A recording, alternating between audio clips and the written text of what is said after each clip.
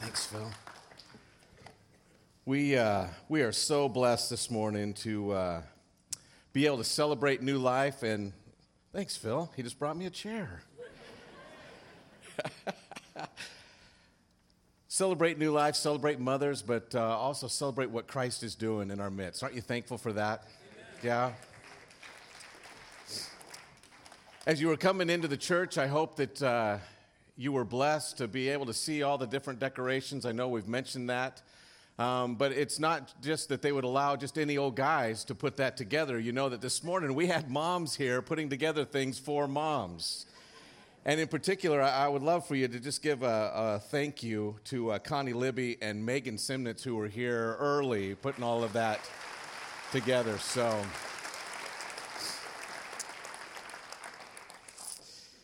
we're also this morning, in the middle of all of these other moving parts, we are wrapping up our study of the book of Luke. We're going to be in Luke chapter 24, the final verses, Luke chapter 24, 36 through the end. This has been a study that also talks about new life, the transformation from an old way of life under the old covenant and rules and expectations to the time of grace under Christ. Because of his death, burial, and resurrection, we are free. Aren't you thankful for that? There is something I want you to consider, though. It's one thing to know the truth. It's another thing to test your response. How you respond to the truth is important. There are many different kinds of truth. There is a truth that informs you, gives you a little bit more information. You can find out why the sky is blue. That doesn't necessarily transform your day, but it does give you more information to operate in your world. There's also truth that supports your life. You can find out things that will add to your health, or find out things that will add to your ability to get through each week, or to run a business, or to run your family, whatever that is. There are truths that support your life. But I want you to think for a moment about truth that changes your life. Moms, because it's Mother's Day, I wanted you to think about this in particular. Think about the response that others had to your baby announcement. When that first one was brought into the home, how did people respond? It is possible that the responses could have been sweet. They could have been cute. I'm going to be a big brother. That's a sweet little boy. It's possible that the response also, though, could have been mixed. We have the pumpkin patch. A tiny bit of anger face there going on. It's also possible, though, that the response was just flat out irritation.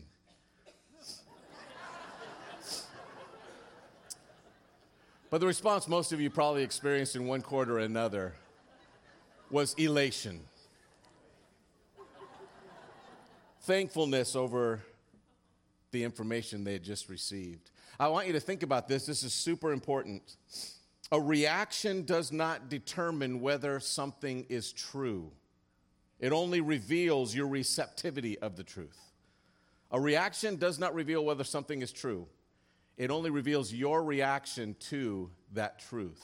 This is what we're going to look at in these final moments. There are many different reactions to the truth of Christ's death, burial, and resurrection, even from his own men, even from people who saw him face to face. There were questions or concerns, and we watch how Christ walks them through that. Let's stand as we read this passage together.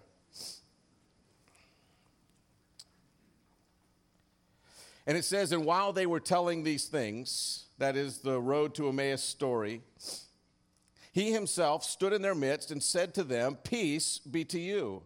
But they were startled and frightened and thought that they were seeing a spirit. And he said to them, "Why are you troubled? Why do doubts arise in your hearts? See my hands, my feet? It is I myself. Touch me and see. For the spirit does not have flesh and bones as you see that I have." And when he had said this, he showed them his hands and his feet. And while they still could not believe it, because of their joy and amazement, he said to them, "Have you anything to eat?" And they gave him a piece of broiled fish, and he took it and ate it before them. Now he said to them, "These are my words which I spoke to you while I was still with you, that all the things which are written about me in the law of Moses and the prophets and the Psalms must be fulfilled. And he opened their minds to understand the scriptures, and he said to them, thus it is written that the Christ would suffer and rise again from the dead on the third day, and that repentance and forgiveness of sins would be proclaimed in his name to all of the nations, beginning from Jerusalem. You are witnesses of these things. Behold, I'm sending forth the promise of my Father upon you, but you are to stay in the city until you are clothed with power from on high. And he led them out as far as Bethany, and he lifted up his hands and blessed them. And while he was blessing them, he parted from them and was carried up into heaven. And after they worshiped him, they returned to Jerusalem with great joy and were continually in the temple praising God. Do you believe that happened? Yes. It did. You may be seated. Father, as we consider this morning these truths, as we take a look at what your scripture says, I pray that you will help us to be able to not only hear these words, but think about our response as well. What is it that you have done in our life? How have we responded to the truth? How has our receptivity been on display? And help us, Father, to be among those who with great praising and great rejoicing run and tell others the good news of Christ. Help us to understand that this morning in Christ's name. Amen. In your notes it says, and this is from Dr. Lutzer, who was just at our church a short while ago. In his book, it says this, A Severe Mercy, Sheldon Van Nauken talks about his first encounter with Christians. That night he wrote these words, the best arguments for Christianity is Christians. Their joy, their certainty, their completeness. But the strongest argument against Christianity is also Christians.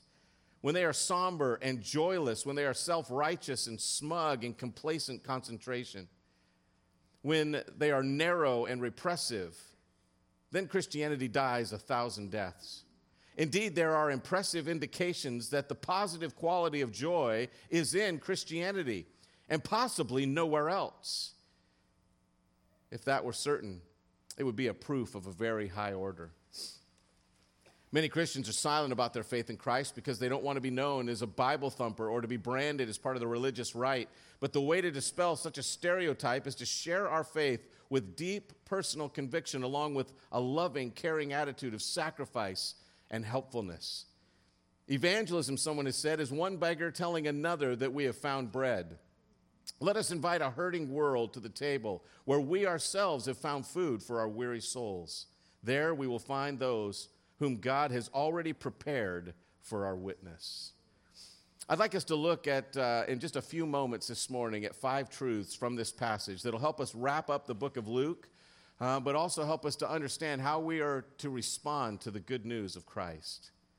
5 truths. The first thing that we see in this passage, and it's important when you're sharing the gospel, is that facts alone do not convince people. Facts alone do not convince people. God is the one who opens eyes.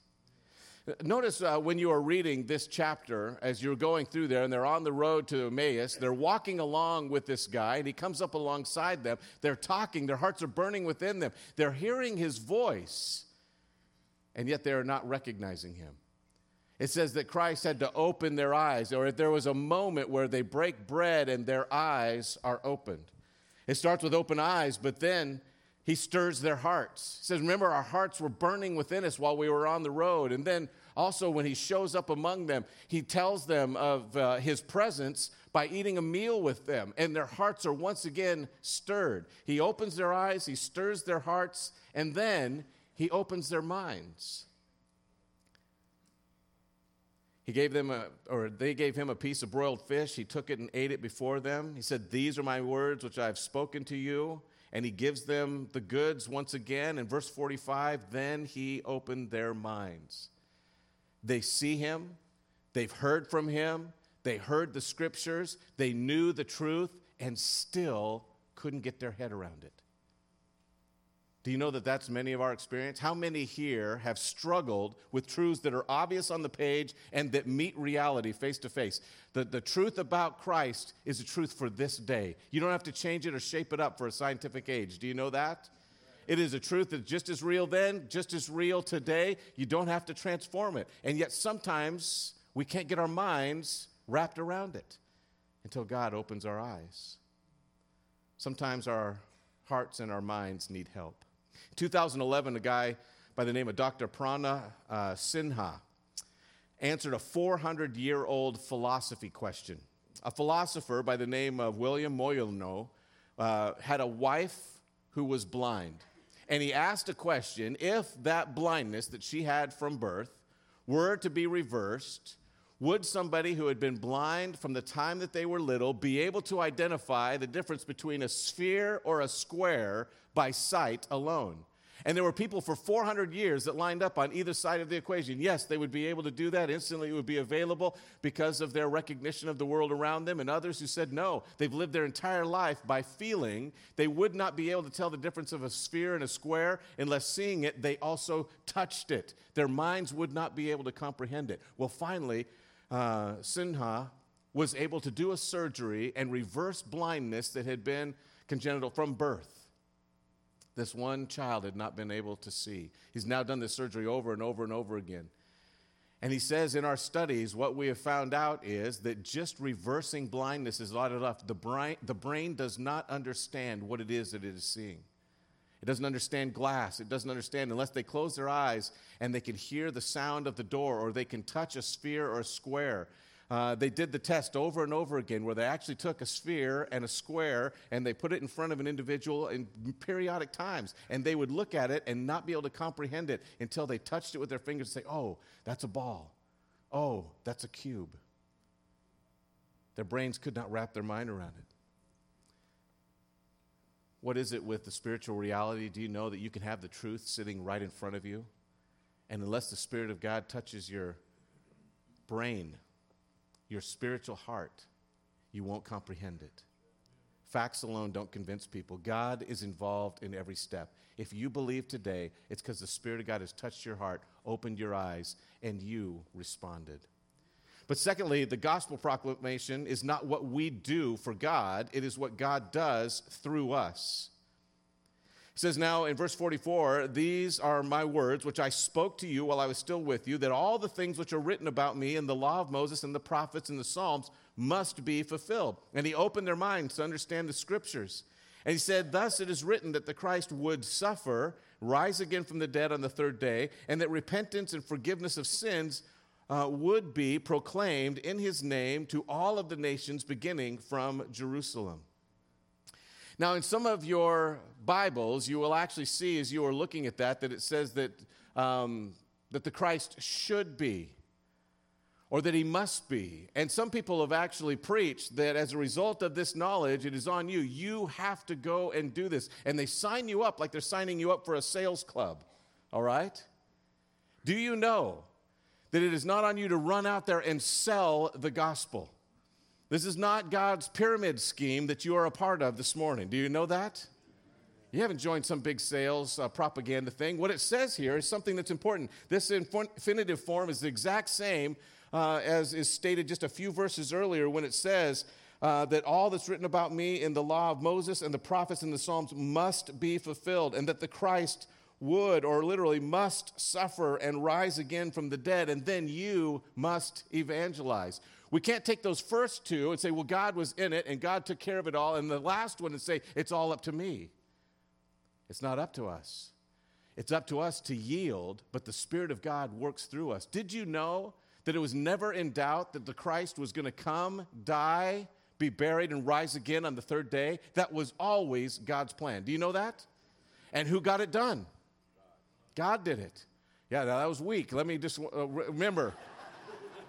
At church, the answer is always, if we're shouting it out, God or Jesus. You got a 50% chance of getting this right, okay? Christ was always going to come, die, be buried, and rise again on the third day. And who was going to get it done? God. Good job. Quick study. But now we have this statement where it says, and that Christ must be preached. God is still in the process of evangelizing. What he is looking for are not people, he's not up in heaven wringing his hands saying, oh man, I really hope this happens. I mean, I said it was important, but I don't know if they really get it. He's not up there saying, oh, I don't know if this is going to work out. I left it in the hands of those disciples. Those guys, you know, you met them. He's not doing any of that.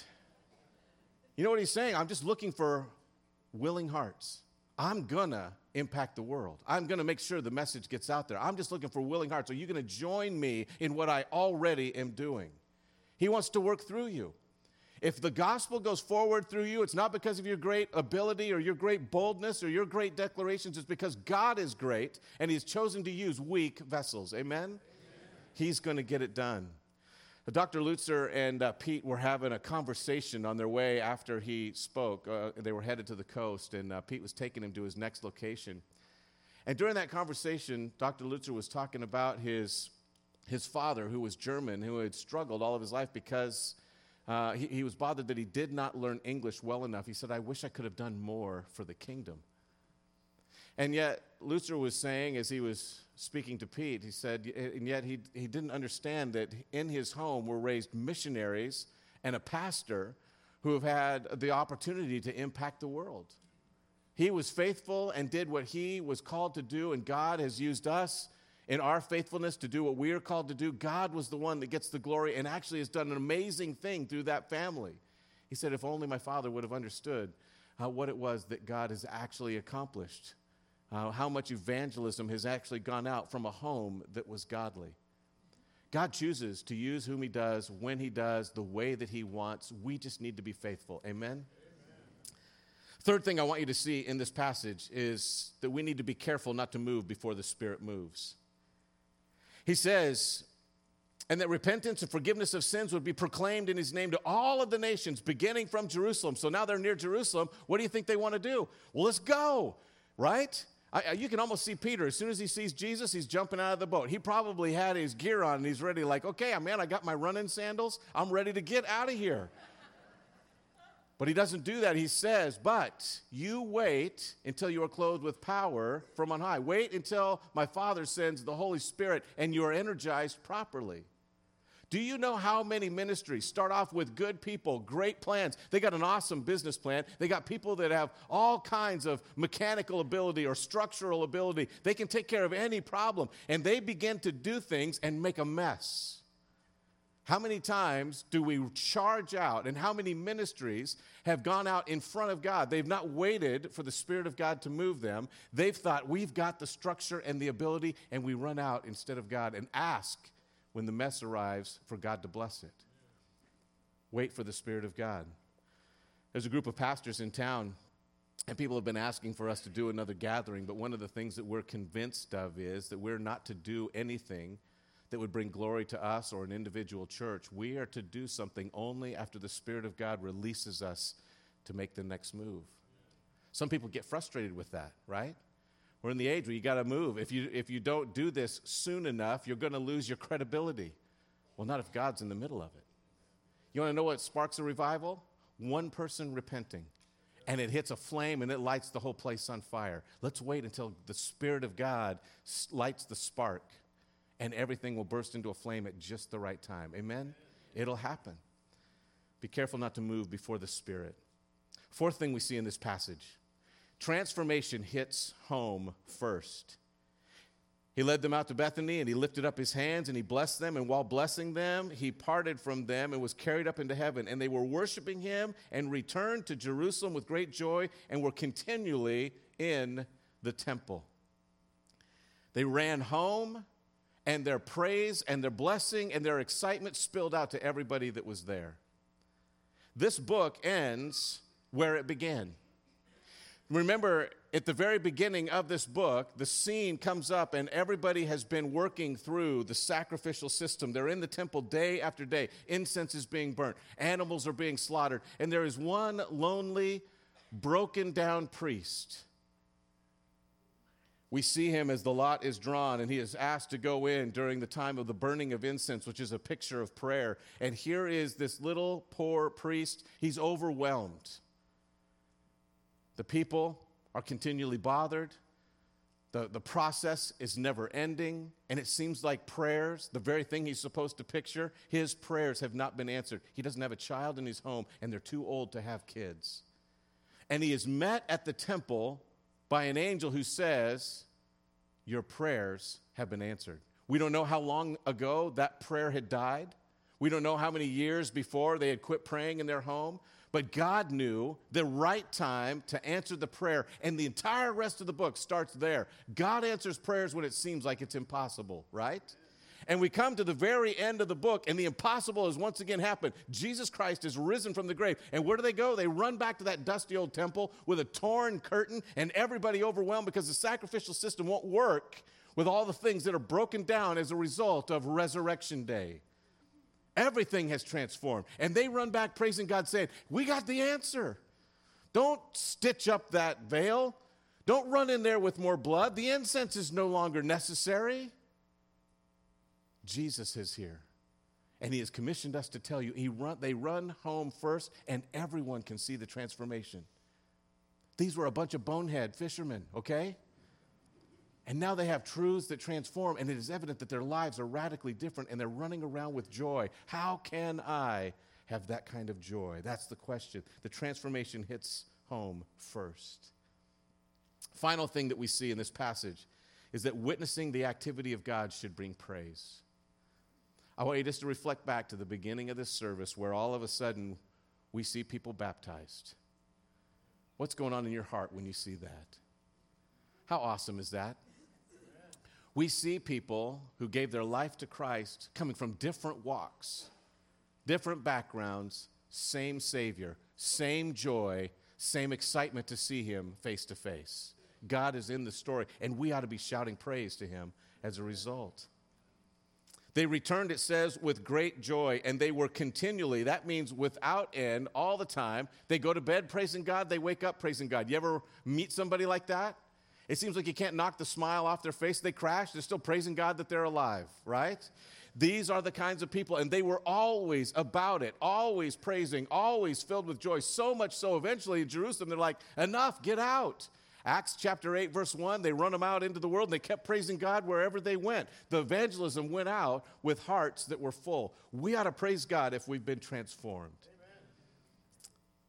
There's excitement over a new reality, the new reality of Christ, and that changes everything. But the other thing is that there is an excitement over the future day when we will meet them face to face. If we come back to Mother's Day and try to tie all this together, do you remember the excitement when you were going to tell people about your firstborn? I can remember when Brendan was still just cooking. And we were so excited to tell everybody the news. We waited the appropriate amount of time, but we went down to the doctors, and that was the time when you could bring a VHS tape. Does anybody remember this? It's before the 3D pictures. So you could bring a VHS tape, and they would show you this. It's like old black and white grainy videos, right? There's something wiggling around inside there that's not guts. And we took a picture of it. And there's even a movement that he had with his head that he still does even to this day when he's tired, a little wiggle with his chin that was evident in the womb. How awesome was that? There was a brand new reality, and it was changing our lives. There's a bedroom that's designated just for him that was there and waiting. There was wallpaper that was on the wall all the way till our third child peeled it off. New paint, new colors, a new arrangement in the car. Everything was different, but yet we did not see him face to face. Why? Because there was still a day coming when we would see him face to face, and that relationship would be to the full. Do you know that's what they're proclaiming here? The Spirit of God given as a down payment, a proclamation that what is growing in you right now because of the Spirit of God will someday be face to face. We will see him. Amen? That is the promise, and this book launches us into that reality. I'm going to ask the men to come and AJ to come back up to the stage right now because this morning we're going to wrap up with the Lord's Supper. We're going to wrap up with a reminder that not only marries those two pictures together, but it calls all of us to do this as family. It reminds us of the relationship that we have with Christ, but it also reminds us that someday he is coming again. We are going to see him face to face. As we get ready for these elements, we introduced just kind of an acronym here that will help us, the idea of fire. Fire, the F in fire is a reminder of our faith. In taking these elements, you are making a declaration that you are a believer. If you're here today and you have not placed your faith in Christ, we would encourage you just to watch as other believers participate in this. But believer, this is an opportunity for you to declare your faith. But it's not just your faith, it's also the I there is identity. You are identifying that you're part of the body of Christ. We do this corporately. We do this as a group to tell others that we are believers. It's not just an internal faith, it's an expressive faith. We also, the R in the word fire there is repentance. We take time right before this to pray, to investigate our own hearts, and to repent. If there's anything between you and the Lord, you know you don't have to do any special process. You don't need a priest. There's nothing new. You just confess it and say, Lord, this is between you and I. Will you forgive me? Keep short accounts. Clean that up. And if there's anything that the Spirit of God lays on your heart that says you need to go make this right with a brother, do it today. Repent. And finally, it's eternity. In this set of elements is a reminder of the soon return of Christ. We are going to see him face to face and spend eternity with him. The men, when they come, are going to give you the bread and the cup at the exact same time. We will take the bread first. We'll read a little scripture, and then we will take that together, and then we will take the cup and do the exact same. So I'm going to pray. While I'm praying, if there's anything you need to repent between you and the Lord, you take care of that, and then the men will be here to serve those elements. Let's bow our heads, close our eyes, and if there's anything you need to do between you and the Lord, do that now.